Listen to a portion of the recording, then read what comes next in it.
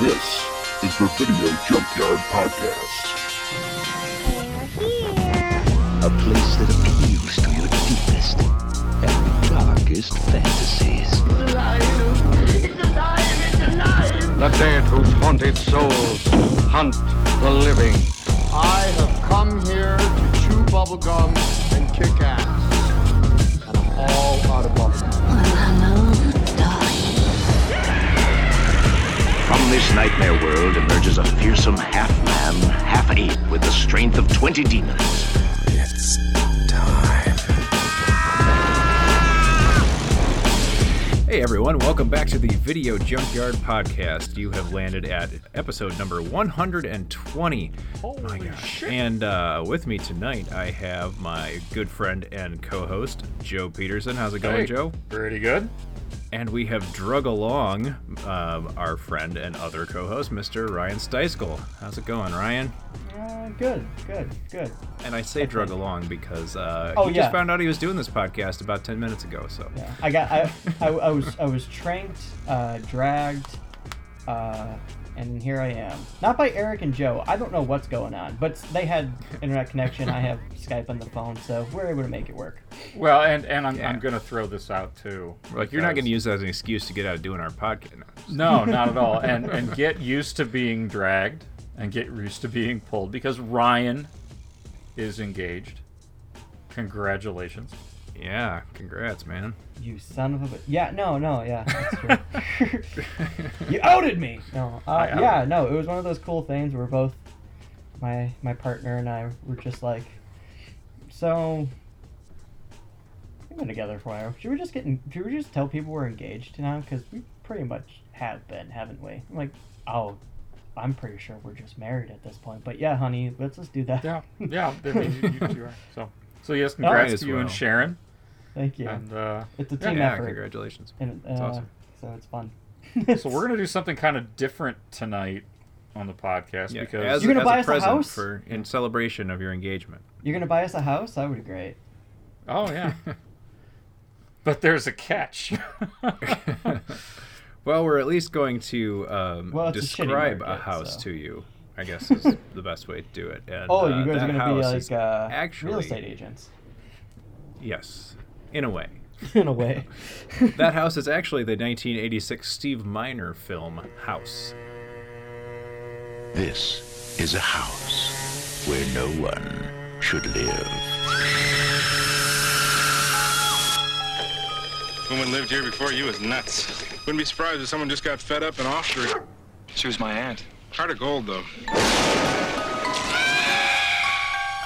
Roger Cobb has come here alone. Daddy? But no one is ever alone in the house. This house knows everything about you. Leave while you can. No!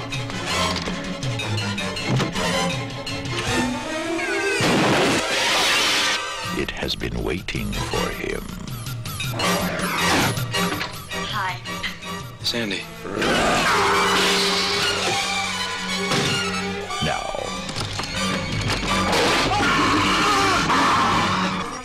it wants you. Horror has found a new home.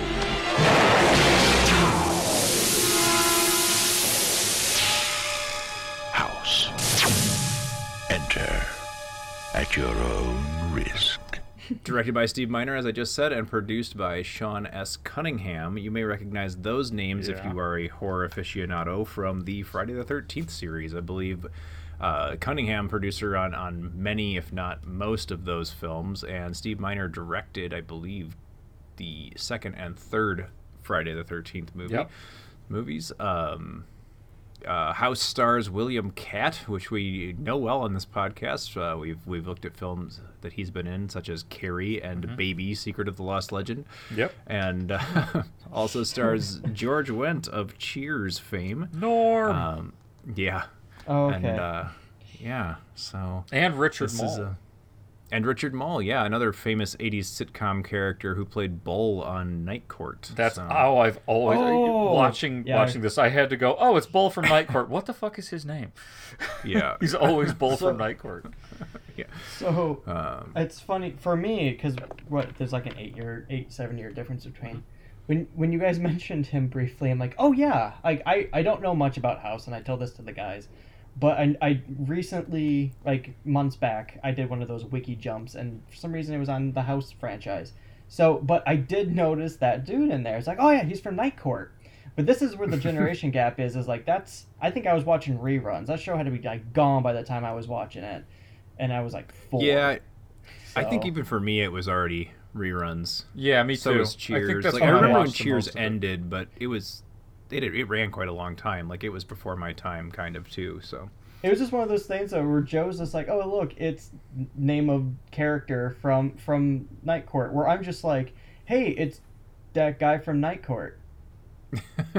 Yeah, that's it. And then there's the guy that was the judge that kind of looked like Discount Dana Carvey. Yeah, Harry Anderson. Yeah, Harry, yeah. And John Larroquette. It's a great show.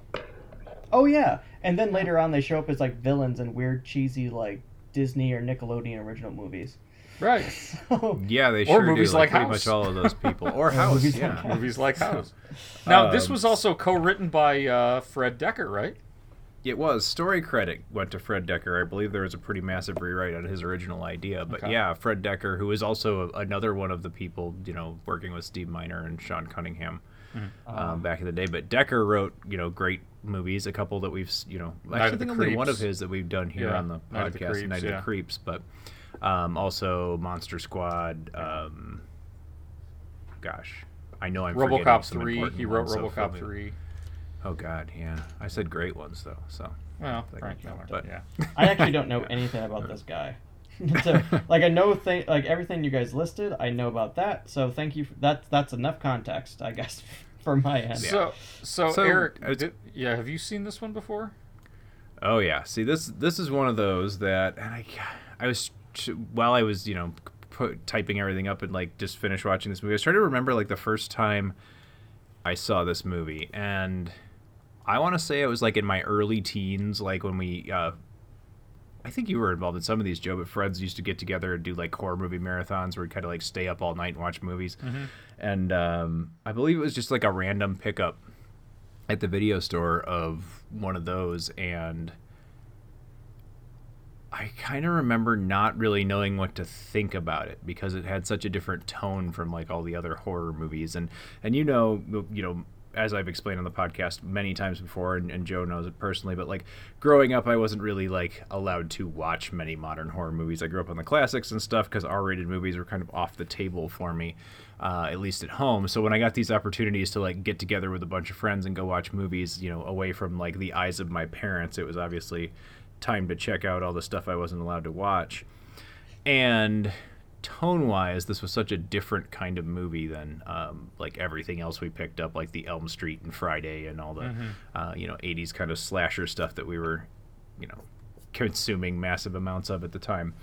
And so I think the first time I saw it, I wasn't really sure what to make of it, but it certainly left an impression because later in my teens, when we were looking for like kind of silly, fun movies to watch, it was kind of one of those that instantly was like, oh, you guys got to see House, because I just have these memories of these like ridiculous scenes, these crazy monster costumes kind of, stuffed into this haunted house movie where they almost feel like they don't belong, and it's just this super memorable, funny kind of, I guess, horror movie, but like, just because it plays with some of those cliches. But yeah, it's one I watched a bunch of times, and it's also one of those ones I used to like bring places. Like if somebody would,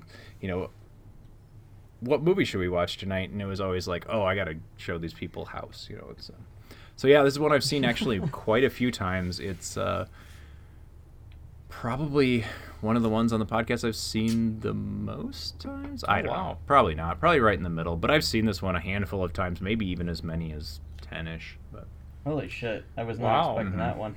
Yeah, this was one that was a party movie, and I always bring over and be like, you guys got to see this. So, and it's perfect for that. I think I first saw it when I was, it came out in 86. I would have been 5, so obviously I didn't see it right away, but I probably saw it when I was under 10. And I had weird memories of like a couple things that really creeped me out. And then as I got older, I watched it again and realized those things didn't creep me out, but there was some other shit, and we'll talk about it, that just gives me the creeps. Mm-hmm. But overall, this was a weird movie for me to classify because it's not really scary, and it's a comedy, but it kind of lands. But this was one that was also got some like heavy stuff in it too, and some heavy stuff. Yeah, so this was introduced to me actually by an older friend of mine named Todd, who's about 3 or 4 years older than me, and bad influence kind of a thing. No, not really that bad, but I had one of those too. Yeah, you did. He was a couple years older than me, but yeah, he was an asshole. He's trying on me. Everybody. So no, and then Ryan, here I am. You've never seen this one. And this is why I say trying. He doesn't always succeed. I didn't watch it. I still haven't watched it. I wasn't opposed to watching it. Funny enough, it really was like other things going on. I mean, I did announce an engagement, so I mean, there's reasons. I would have otherwise, but no, I have not watched it. So we're going to use this as an opportunity to try something, where we are going to describe this batshit movie to Ryan. Yeah. Well, let's see how that goes, because this is let me start off with this way, and I'll give you a brief, just a 1-sentence long synopsis of what House is all about. I'll be working as an audience surrogate here. Yeah. That is a Vietnam vet turned horror novelist returns to his boyhood home to find that it has been invaded by ghosts and ghouls. And that's pretty. Is this a Stephen King novel? I'm just saying, starting off. There are certain. That was one of my notes, actually. One of the first things I wrote down was like, well, it's certainly got a Stephen King type vibe to it, being that it's about a horror author. But yeah, there's a lot of stuff going on. Like the lead character, played by William Catt, is named Roger Cobb, and is as I said, a horror novelist. But also, on top of all of that, a Vietnam veteran turned horror novelist who has given up writing horror, who's trying to write his own personal memoir about Vietnam. During this period of transition, he's also lost his son, literally lost his son. They believe has been kidnapped, but literally just goes missing into this house, the titular house, and is also in the midst of getting a divorce from his actress wife when he, takes off to go back to this, boyhood home, the house that swallowed his son, and try to write his Vietnam memoir. So. Okay, right away. This sounds like a comedy, right? I have questions. Yeah. Wow. First off, my brain's trying to digest some of that. Not that you didn't explain it well. I think you did a great job. I just mean the concepts just straight out the gate of the lost son. So literally they lose their kid, right? Yeah. And they don't know where to find him. But that's do they know it happened in the house? The way it plays out in the movie is Roger's out in the yard. His son is playing, in the yard with him. He's doing yard work or something. He turns to do something, turns back around, the kid's missing, looks out to the street, and there's a car speeding off. So he kind of yells to his wife, hey, have you seen Jimmy, I think is the name of the kid. Mm-hmm. Yeah. And she goes, no, thought he was with you, kind of thing. They run around yelling his name. It's so far a great comedy. Tension mounts and tension mounts and play that Benny suddenly Hill as Roger they search frantically. Sees him drowning in the swimming pool, splashing, acting like he can't. Dives in, attempts to save him. The kid's not actually in the swimming pool. Who the fuck was in the swimming pool? There's a vision. Yep. And that's there's now there's more questions now. There's 5 additional questions now about this man's mental health. Then the crazy old aunt who lives in the house at the time tells the police, as they're questioning the parents, that the house took him, and that's how we get that kind of it leads into But we get this all as a flashback actually after Roger has come back to the house. It's because not in the prologue. If you're a parent who has suffered the most unimaginable thing, and your marriage is falling apart, and you're still suffering from PTSD from your time in combat, and you're deciding to kind of essentially change careers a little bit and take some huge risks, what better thing to do than go back to the house where like the worst of all those things happened and decide that's where I'm going to set up base. I'm also going to say, like, at this point, with the 2020 hindsight, between his visions and his aunt being a person going, the house took your son, there has to be considerations of mental, like, decline in mental health issues and a dementia level at one point. Maybe schizophrenia is in the family. Oh, yeah. When we first meet George Wendt's character, Harold, who lives next door, he has some choice words about what a crazy old bat the guy's aunt was. So good old Norm. The aunt's Sounds sanity like a Norm. is certainly in question. So I saw her be a good place to frying put that squirrels on audio a grill. clip because it's a good Oh, George yeah. Wendt moment. She He's just killed your going son, off about Ted. what Heart a of crazy gold. old bitch. Like and then he's like, that was my aunt, and he's like, heart of gold though. Like really just a great lady. Yeah. There are some good little one-lines like that in there, and a lot of them are George Wendt. Yeah. And so he plays the neighbor, and we were talking about Richard Mall earlier. He plays Bull from Night Court, as we talked about. He plays Roger's war buddy that died in Vietnam. So you really only see him in the flashbacks, and then eventually at the end of the film when you find out when he returns in like a ghoul form to which we'll get there. But Spoilers. Yeah. So and so William Katt starts noticing weird stuff in the house that always had weird stuff happening in it, and he's surprised. Yeah, of course. But Well, I think it's more one of those things like, you kind of grow up getting creeped out by your aunt's old house that you grew up in the latter part of his like childhood, hasn't been there ever since, and you kind of think you kind of play that off like it's boyhood fantasy, and he comes back and just instantly kind of immersed in it. But all of this sounds like a setup to a horror film, right? Mm-hmm. Yeah. And all of the kind of like deep and the missing kid and the PTSD and all this stuff. I mean, it's once not the selling the actual, comedy like, part.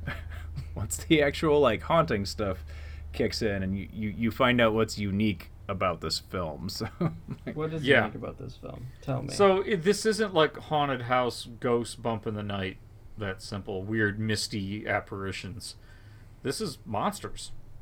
So like Ash versus Evil Dead. No, yeah, like Ash versus Evil Dead or Evil Dead 2. like totally right out of Evil Dead kind of monsters. Yeah. But even like a bit demonic. sillier than that. Like Yeah, they are a bit silly looking in some cases. Some of them are kind of creepy, like the thing in the closet that comes out. It's this weird. that looks like an evil a bit like an Evil Dead monster. Yeah. I was gonna say because I have seen like the stills for the movie, and I'm like, God, these look just like Evil Dead 2, Sam Raimi film, like cheap special effects, puppetry, like rubber puppets, but just done what I would assume such a charismatic way where this is like a nightmarish Muppet Land in the best way. That's my take of Evil Dead. I mean, 2. no, you're not going for realism. It's the realistic enough to be like, that's kind of weird, kind of creepy, whatever, but not really to be scary.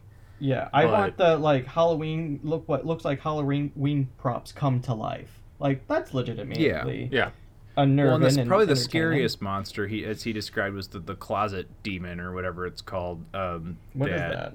Literally lives in like the old aunt's bedroom closet, and Roger throughout the film is trying to like catch or document that quote unquote ghost, and it's generally kind of creepy looking, but every time it appears in the film it's generally played for laughs, which is funny because like the thing will pop out and it's this hideous looking monster, but you get these like kind of slapstick like reactions from William Katt, and also later in the scene when he convinces Harold, the neighbor, to try and help him catch this thing, which he convinces him is a large raccoon that he's trapped in the closet. And yeah, they're actually quite funny scenes. The raccoon catching scene is probably one of the funniest scenes in the film. And it's very Abbott and Costello. Yeah. Yeah. I'm already sold on the remake, but instead of the whole kid missing thing, like it's a true horror comedy where like it's just two guys who want to do their own paranormal investigation on social media style. Like, let's go back to my childhood home. I always remember seeing some weird shit, and it goes, like, full on, like we mentioned, that level of, like, modern-day version of practical effects done to look like Evil Dead level effects. It just, just a hilarious situation of horror ensues. Because I feel like that's a good combination of just, like, an overactive imagination of a kid translated to adult. Like, this is like a cartoon still, but horrifying. Yeah, and actually, like, there's also the creature that's, like, I don't know, it's always been referred to as, like, the witch. Yeah. From what I've heard. She's just, like, a very, like, purpley, like, massively obese, long fingernails, like, just kind of... Is that the one you're talking about? Yeah, he gets one of the spirits comes to him in the form of his wife, like, I'm worried about you, and suddenly she transforms into this gigantic hag-like, snarling, gross, slimy beast witch lady. I don't know how to describe it. With kind of like horrifying chest wrestles cavity. him around the house, like slaps him around, like beats him with the butt of a shotgun, kind of a stuff. It's got some slapstick, good slapstick type stuff, without really getting too gory. I did see the image of the grandma, the ex-wife witch. Like, I saw the before and after, and I only saw the one image, mind you, and I was just like, those are some questionable creative decisions on that design part, mainly in the front, because I'm pretty sure those are two human-sized pillows. Yeah. Oh, and that whole thing with him fighting her and killing her and all that plays off really well with a lot of gags. And then her hand is severed during the fight, and he ends up killing the monster, you think, and he buries it in the yard or whatever, but the hand escapes from the grave and comes back to terrorize not only is it, the neighbor's dog's dragging it around at one point, and then it ends up being stuck on somebody's little kid. And which is actually one of my favorite jokes. It's such a hammy, punny joke. Sounds like an Addams Family situation. Well, and the fact that they set it up, and it's just not... It cracks me up because it's not even really that funny, but the fact that they take all this time and care to set it up. And there's this this neighbor, kind of stereotypical, like, hot single lady neighbor that comes over swimming in his swimming pool, that she says, when he first meets her, she has an arrangement with, her aunt, or his aunt, and now that, she's gone, she's hopes that she can keep coming over to swim. So she's in this, skimpy bathing suit, and I have another question. Now that what deal did his aunt set up where she's like, yes, you can swim scantily clad and you're like, whatever you want, you can go in the nude in my swim. I don't mind at all. Who knows? I mean, I'm not judging. I just want to know. Who knows? Granny was spry, but that's where I'm getting at here. It's like I mean, she does have a collection of paintings of mostly nude women, right? The one the cops find the interest in one of her paintings in the house center. So who knows? Maybe. Oh yeah, good point. Yeah, you never know. Anyway.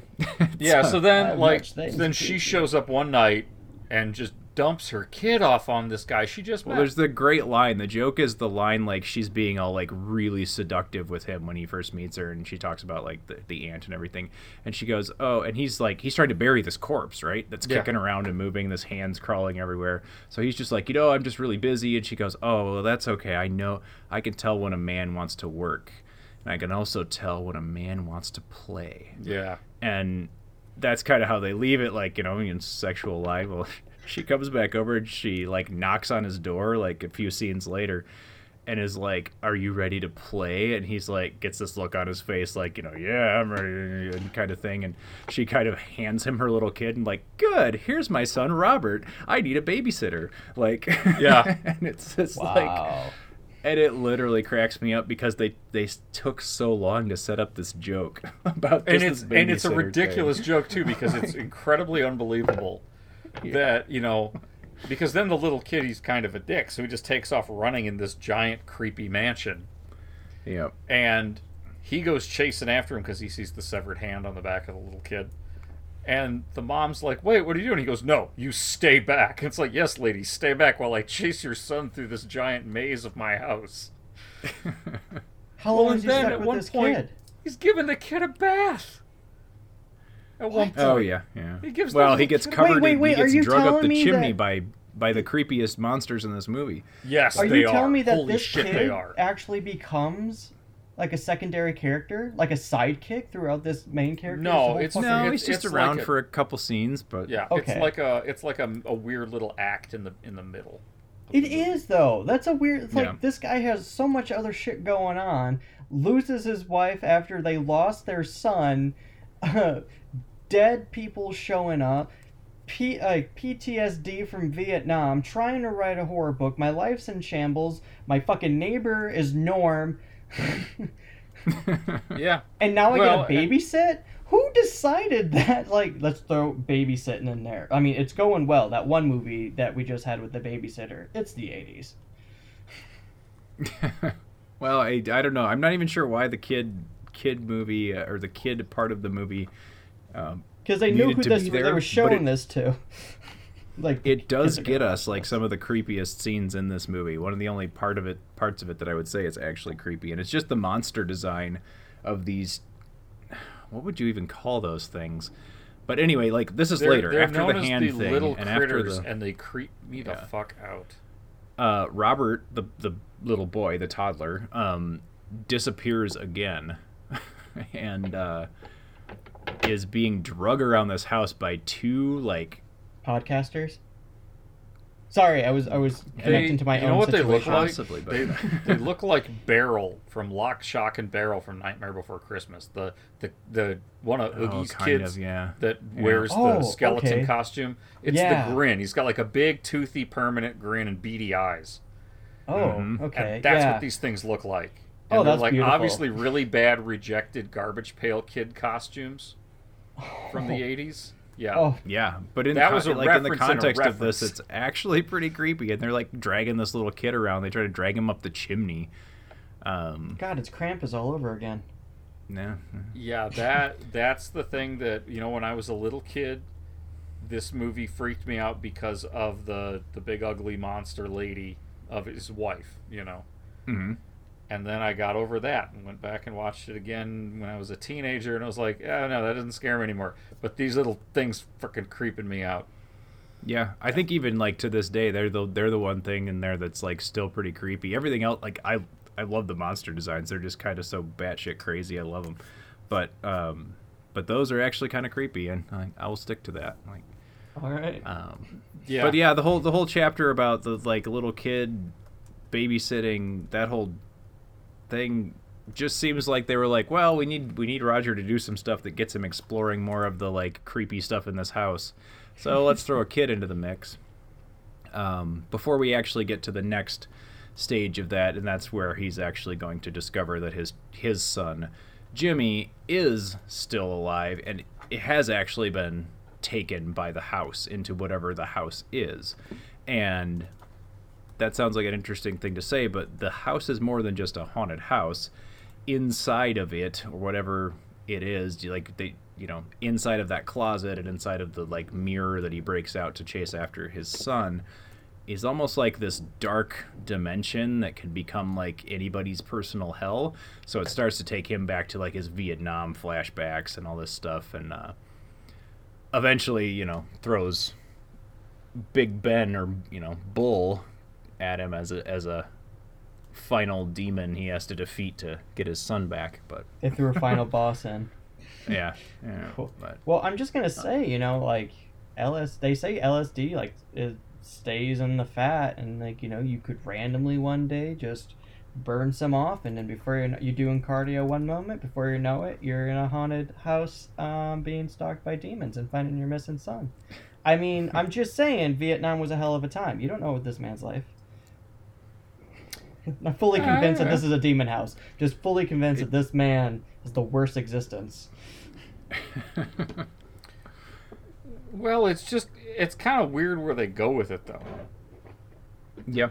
You know? Well, it's kind of weird that this kind of like slapstick I'm horror movie is intercut with Vietnam flashbacks too. So I'm picking up on this weirdness part pretty early on.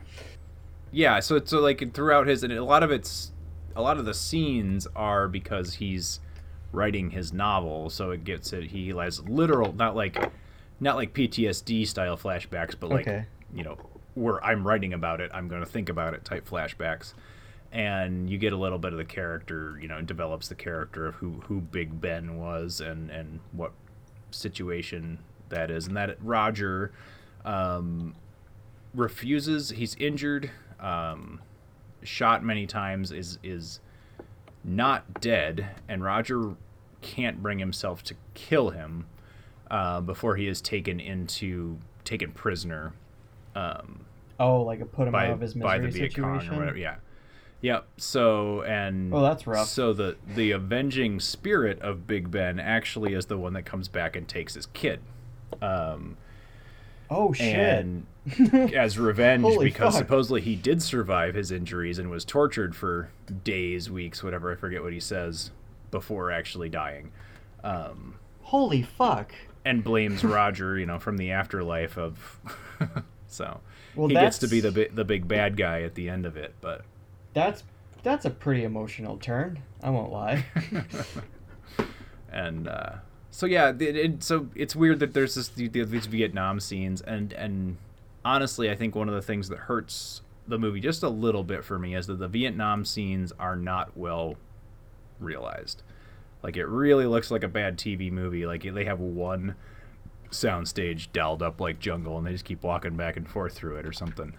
But kind of like Velocipaster. Is it kind of like that? And actually, Velocipaster might have looked better, but yeah. Well. I mean, I know where they're going with it, but that's one of the things that this movie kind of fails at is it tries to cram in so much. Yeah.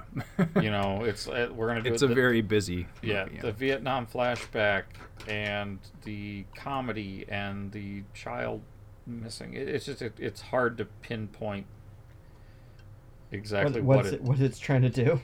Right. Yeah.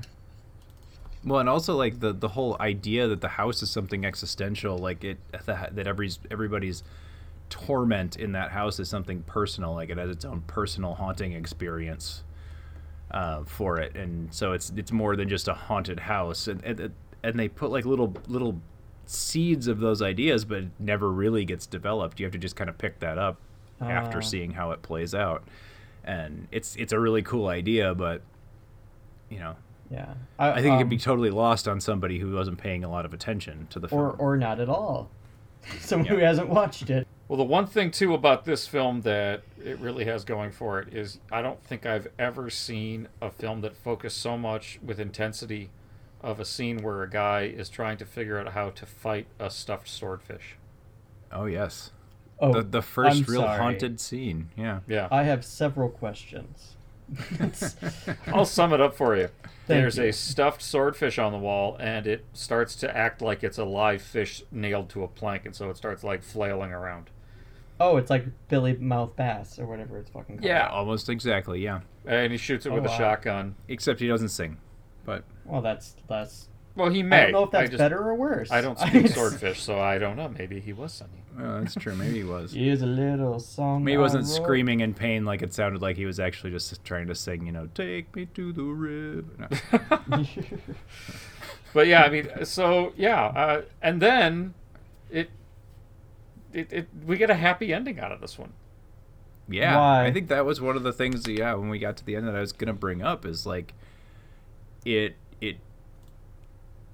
a little deep, like in a way. Like I feel like it's about, like on top of all this hundreds of other things we just threw at you that this movie is about, it's also about overcoming personal demons, and obviously they make it very like the demons are personified, but and literal. And through that, like he's able to like put his life back together. Literally, he rescues his son from the, the inner guts of whatever the house is, and he, finds out that, he didn't really murder his ex-wife who turned into a giant, beast. Titty witch? Titty witch, yeah, I like that.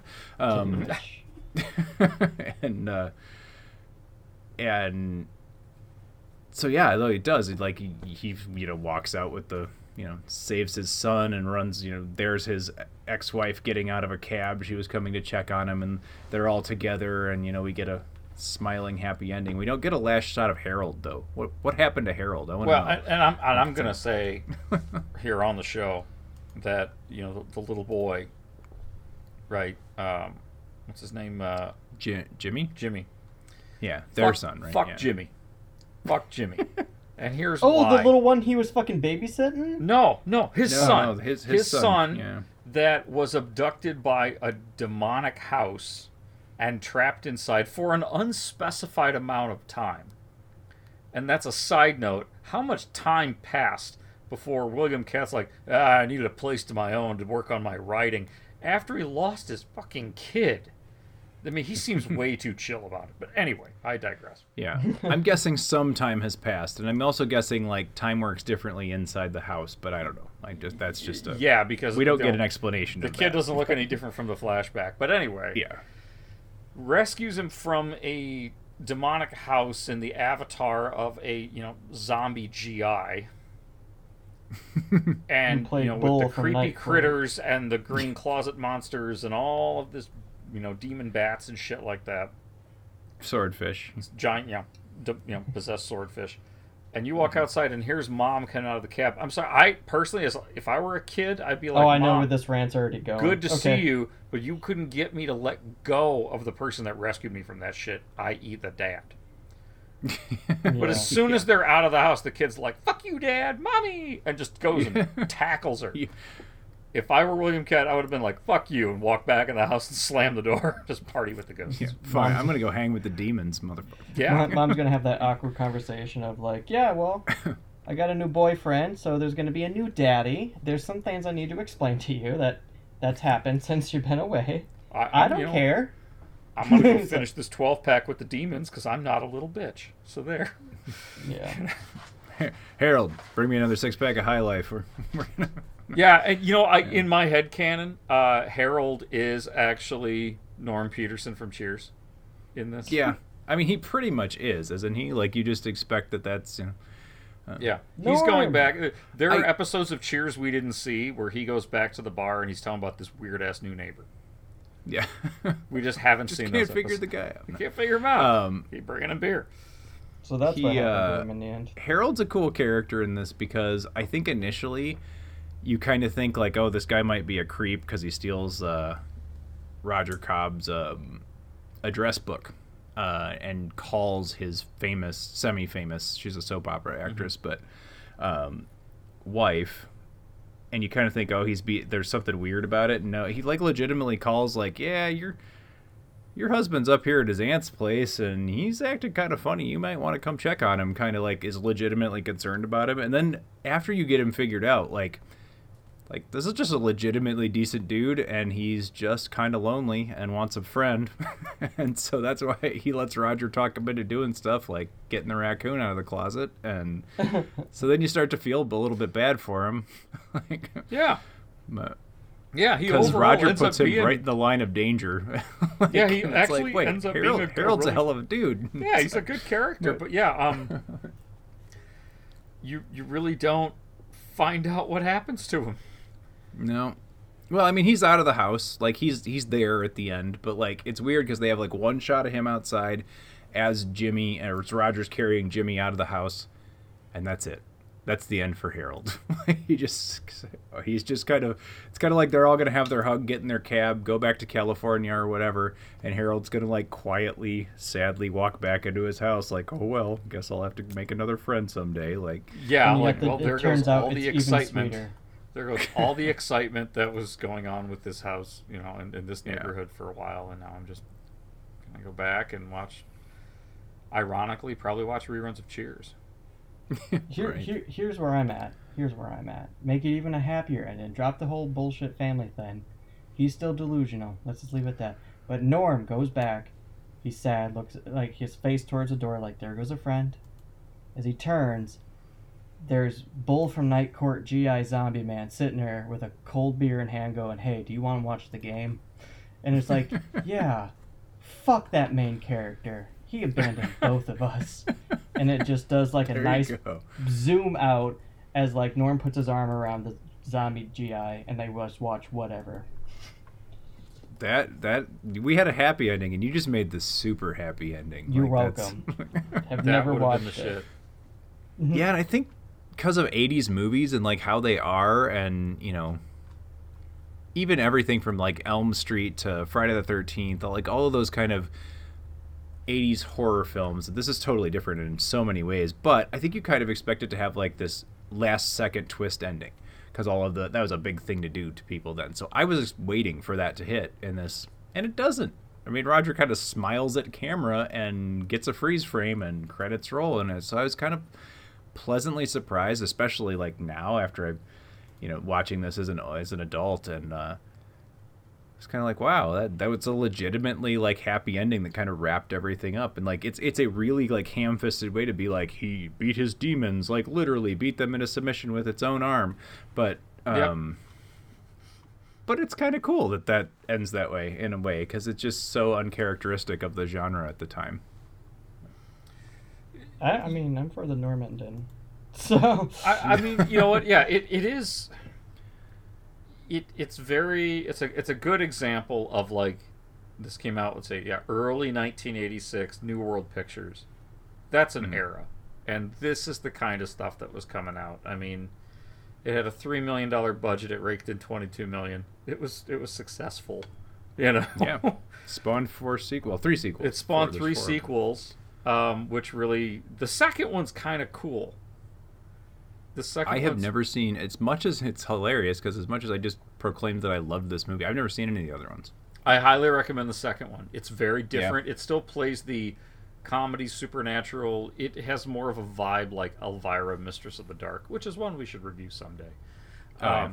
It's got that same kind of feel to it. Speaking of Titty Witch. Yeah. Sorry. I think you'd like it, though. I think you'd like if you liked House 1 because you're like, I get the supernatural horror comedy element. I think you'd like House 2. Actually, I think it's a bit more cohesive as a movie, but it doesn't really tie in. In fact, none of the sequels are. Yeah, I'm pretty sure the only one that does is 4. It brings back the characters, like William Katt's in it again, and anyway. But. Okay. So yeah, it's a weird movie. Ryan, I do recommend you watch it. You see, we like me. I would recommend literally anybody watch House that has any interest in I have, and I do again. You've spread the watching of this movie more than Trump has spread COVID in the White House. I did it. Well, it's all about, you know, spreading shit around a house. Yep. Yeah. It's just a house. Yep. So what do you think? Are we looking at? Are we looking at grades, or do we want to have some final thoughts?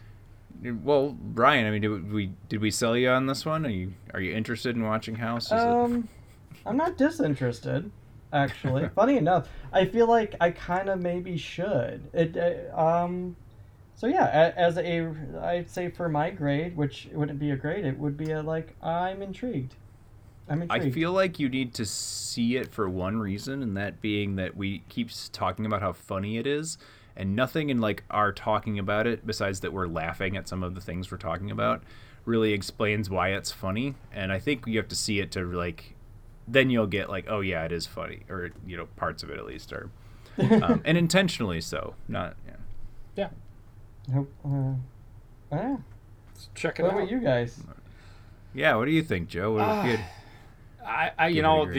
I gotta hand it to any movie, and this is something that I just love about 80s genre films, is the practical effects in this are actually, you know, I know we've been making fun they're weird Evil Dead knockoff, but that's what I love about them, because that was still weird, creepy shit on a set. There was something... Sorry to interrupt you, but let's not forget that this was the year before Evil Dead 2 came out. Yeah. So, I mean, we keep talking about comparing it to that, but this is prior to when anybody's seen the work they were going to do in Evil Dead 2. And when we say Evil Dead like monsters, we're really talking about Evil Dead 2, right? I mean, the monsters in the first one are very different. But Yeah, that's also So yeah, more scary sorry, I in just the wanted to first make one. that point because I think that the people making House I don't think are aware of that at all. It's its own kind of quirky thing. But Yeah, I can't think of a lot before this that would have been doing this. There's some stop motion in this. There's puppetry. There's big rubber suits and stuff. There's some really creepy ass shit that isn't. It's that level of harmless. There's nothing grotesque or offensive going on, but it gives you the creeps. Like Free Willy too. It's just a weird movie, but it's charming in that way. It knows it's a weird movie. It knows that it's cramming way too much in there. It's almost a parody, but not. It's more of it. I guess I'd put it this way: if you enjoyed Cabin in the Woods, if you enjoyed that on a level of, I get that this is kind of following some tropes, but also doing some of its own thing, then you'd like this too. Because it has some of your quintessential haunted house type stuff in it, but it does focus more on weird looking monsters, and they're all very, very 80s, and it's just kind of charming. The performances, I mean, you've got a decent cast in this. You've got some established actors. You've got world's greatest hero, of course, William Katt. Mm-hmm. So you've got a good cast. The weak part, and this is unfortunate, is the flashbacks to Vietnam. Though they're flashbacks, but at the same time, it's also like his perspective as he's writing. yeah, So I wondered in some scenes, is this a flashback or is this just like he's kind of a shitty writer? I couldn't tell. That's a I good could way look of, at it that way. That's Because it always is really when he's writing. All of a sudden you're taken back to Vietnam. And it's a bad set, and the dialogue's bad, and it really does feel like a really poorly done after-school special kind of a thing, or movie of the week. Yeah. Some of the fight with Big Ben at the end takes place on that set as well. But. Yeah, the whole Big Ben thing is a bit... That's where I kind of quit giving a damn. Yeah. But it doesn't really harm the film that much. I mean, it doesn't alter it significantly. So I guess for an overall rating, I'd actually give it like a B-. You got to go into this knowing that it's not trying to scare you. Yeah. That's a big thing. It's not trying to scare you. It's just being weird. It's in the same kind of line as movies like Troll. Well, I made it no secret that this one has a place in my heart, but just as a movie and watching it again after many years, I haven't seen it in quite a long time. It just strikes me as just being this totally kind of unique experience because it kind of has the framework of being a haunted house movie, and it has all this like serious kind of subtext stuff going on. And I know some critics really hated the fact that subtext was all there, and it's not really even subtext. I mean, it's all kind of spelled out for you, and that they didn't take it super seriously. That doesn't really bug me a whole lot. I love the fact that instead of being your stereotypical haunted house movie ghost haunting thing, that they went with like weird monsters and this kind of interdimensional house that tortures people using their individual experiences and stuff. I thought makes the house a character, like its own character, and it's really cool as the villain of this movie. And I think the thing that really sells it for me is that it's just unique, and the scenes and the monsters and everything just kind of stick in my brain. You've touched on it just a second ago, Joe, but I think the cast really helps. I think William Katt, George Wendt are great. They have comic, I think you compared Abbott and Costello a bit, but they're really good together. Like the comedy works when they're on screen together. William Katt, every time, and I think we talked about this when we reviewed Baby as well, but he never phones in a performance, man. He's always just working his ass off. Like, he does a great job in this movie, and his hard work as an actor, I think, makes this movie better. Like, it's you're being able to relate to Roger Cobb in any way is just due to William Katt's performance. And I think it works really well as a comedy too. I think this is a very funny movie in a lot of places, and I don't know. I think this is the kind of movie that is just absolutely the perfect pick for Halloween season, and that's why when I saw it on Tubi, I was like, yeah, we got to do this one for our Halloween run of movies. Yeah. Like this is kind of a perfect Halloween movie because it's a horror movie, but it's not really scary. It's funny. It's got cool monsters. It's got a big old creepy Victorian haunted house. Yeah, so.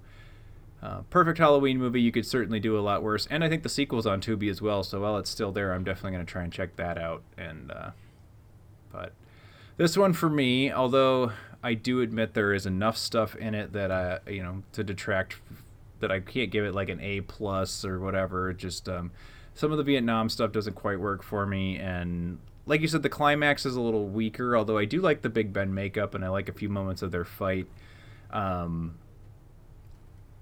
I find the earlier part of the film to be a bit more memorable, the monsters and such, but I still would give this one a B+. This is one that I certainly enjoy a lot and still enjoy a lot, and I will continue to try and push this one off on people because it's just such a unique movie, and I think people need to see it.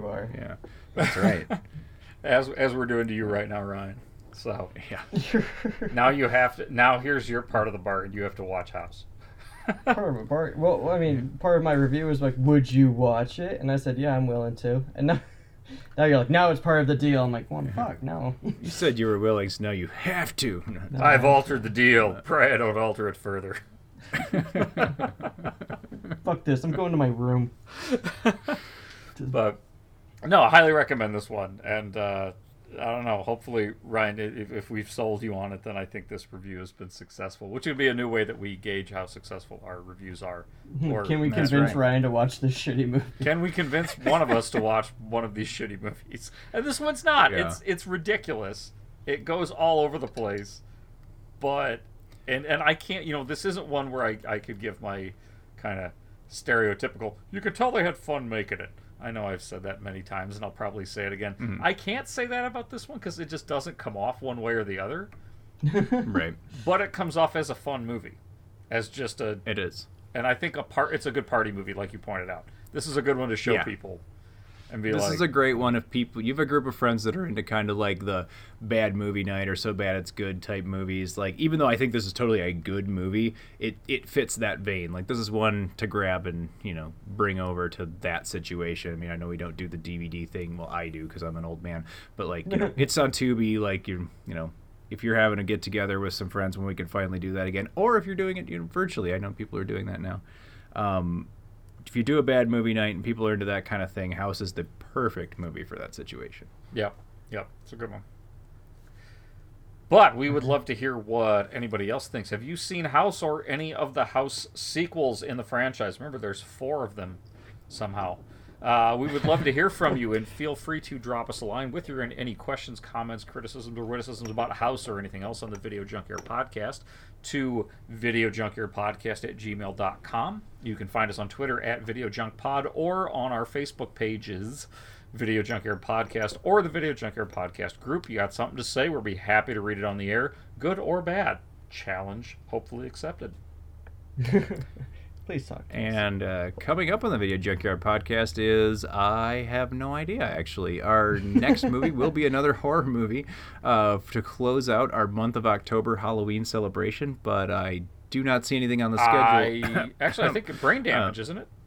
Oh, is it? Okay. It's not in play. It is on your list, so it's going to be Brain Damage. So awesome. We're going to watch Brain Damage for next week. But I do want to say we're going to have Ryan back on the show very shortly afterwards, and we are going to check out one that he was kind of pushing for us to watch, Dr. Mordred, which I believe is an old Full Moon Features Charles Band Doctor Strange Jeffrey movie. Combs, if I can say that without them getting sued or whatever nowadays. But I mean, yes, I was pushing it, but it's actually a Joe thing, because Joe's the one who mentioned it to me. Either way, we should watch Dr. Mordred. And I was sold on that concept in general, and yes, this needs to be reviewed. And I just randomly remembered it's on Tubi, but yes, we should do it. Yeah, we'll do Brain Damage next week, and then the following week we'll have Ryan. You're welcome to join us for that as well, but we'll have Ryan back for sure the following week for Dr. Mordred. So if anything, lots of great stuff coming up. Hope everybody's enjoyed our review of 1986 House here on the Video Junkyard Podcast, and we hope that you tune in next time and for future shows. Please feel free to share around. In fact, do so. We'd like to get more listeners, and we really appreciate you checking it out. So until next time, this is Joe Peterson. I'm Eric O'Branson. And I'm Ryan Seiskell. Get out of my fucking house. You have been listening to the Video Junkyard Podcast. I do wish we could chat longer, but I'm having an old friend for dinner. You just can't let them go. Go! Stay on the road. Keep clear to the moors. We want to take this opportunity to thank you for listening to the Video Junkyard Podcast and remind you to find us on social media on Facebook at facebook.com/Video Junkyard Podcast, on Twitter at Video Junk Pod, and on Instagram as Video Junkyard Podcast, all one word. Want to thank you again for listening, and keep digging. Who knows what treasures you'll find in the Video Junkyard.